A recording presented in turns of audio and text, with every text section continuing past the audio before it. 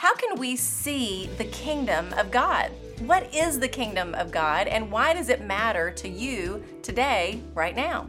I'm going to skim the surface just a bit. The Bible has much to say about God's kingdom, so don't simply take my words. Go crack open your Bible and read it for yourself. Search the kingdom of God and read every verse, chapter, and book that mentions it. At some point in your search, you'll get to John chapter 3. This is a great chapter to camp out in. Focus on all those red letter words of Jesus. He is having a conversation with a Pharisee named Nicodemus. Nicodemus was a high-ranking Jew and would give his life to obey the Ten Commandments. He went to Jesus wanting to discuss who Jesus was based on all the things he had seen Jesus do. Jesus had something else he wanted to tell him. He went straight to the heart of it all. John 3:3.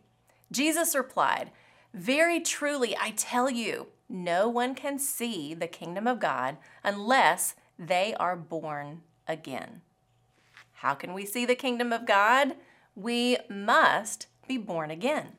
Maybe you're like Nicodemus and you get caught up in wondering, how could we ever do that again? Jesus makes it clear this new birth is not of flesh, it's of the Spirit. To see the kingdom of God, you must be born again. Call it being saved, call it believing in Jesus, repentance, or giving your heart to Jesus, whatever you want to call it. Have you done it? I'm not talking about religion. Nicodemus had that all day long. What he did not have was a relationship with Jesus. Jesus puts it all out on the table in John 3:16. Believe in me and you will have everlasting life. To go a bit deeper, being born again means that God will give you a new heart and put a new spirit within you. Ezekiel 36:26. In Christ, you are a new creation. The old has gone and the new has come. 2 Corinthians 5:17. You will have eternal life and have passed from death into life. John 5:24. You must be born again. Why? Because the kingdom of heaven is near. John the Baptist preached those words, paving the way for Jesus. We say the same words, knowing Jesus is coming again. Jesus put it this way when he answered Pilate's question, "Are you the king of the Jews?" John 18:36. Jesus said, "My kingdom is not of this world. If it were, my servants would fight to prevent my arrest by the Jewish leaders.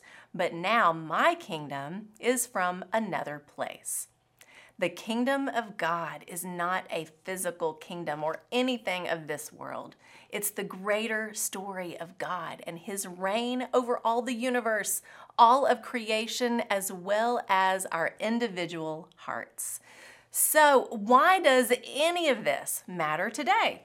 God loves you. He loves you so much. He made a way for you to be saved through Jesus. You can't save yourself. You'll never be good enough, and nothing this world has to offer can save you. Jesus is the way, the truth, and the life. The kingdom of God is near, and you must be born again to see it. That's the truth. Believe it. When you do, you'll have peace in your heart and you won't worry about tomorrow or the cares of this world. You'll begin to seek first the kingdom of God and his righteousness, and you'll see more clearly the greater story you've been written into. I'm Lori Klein.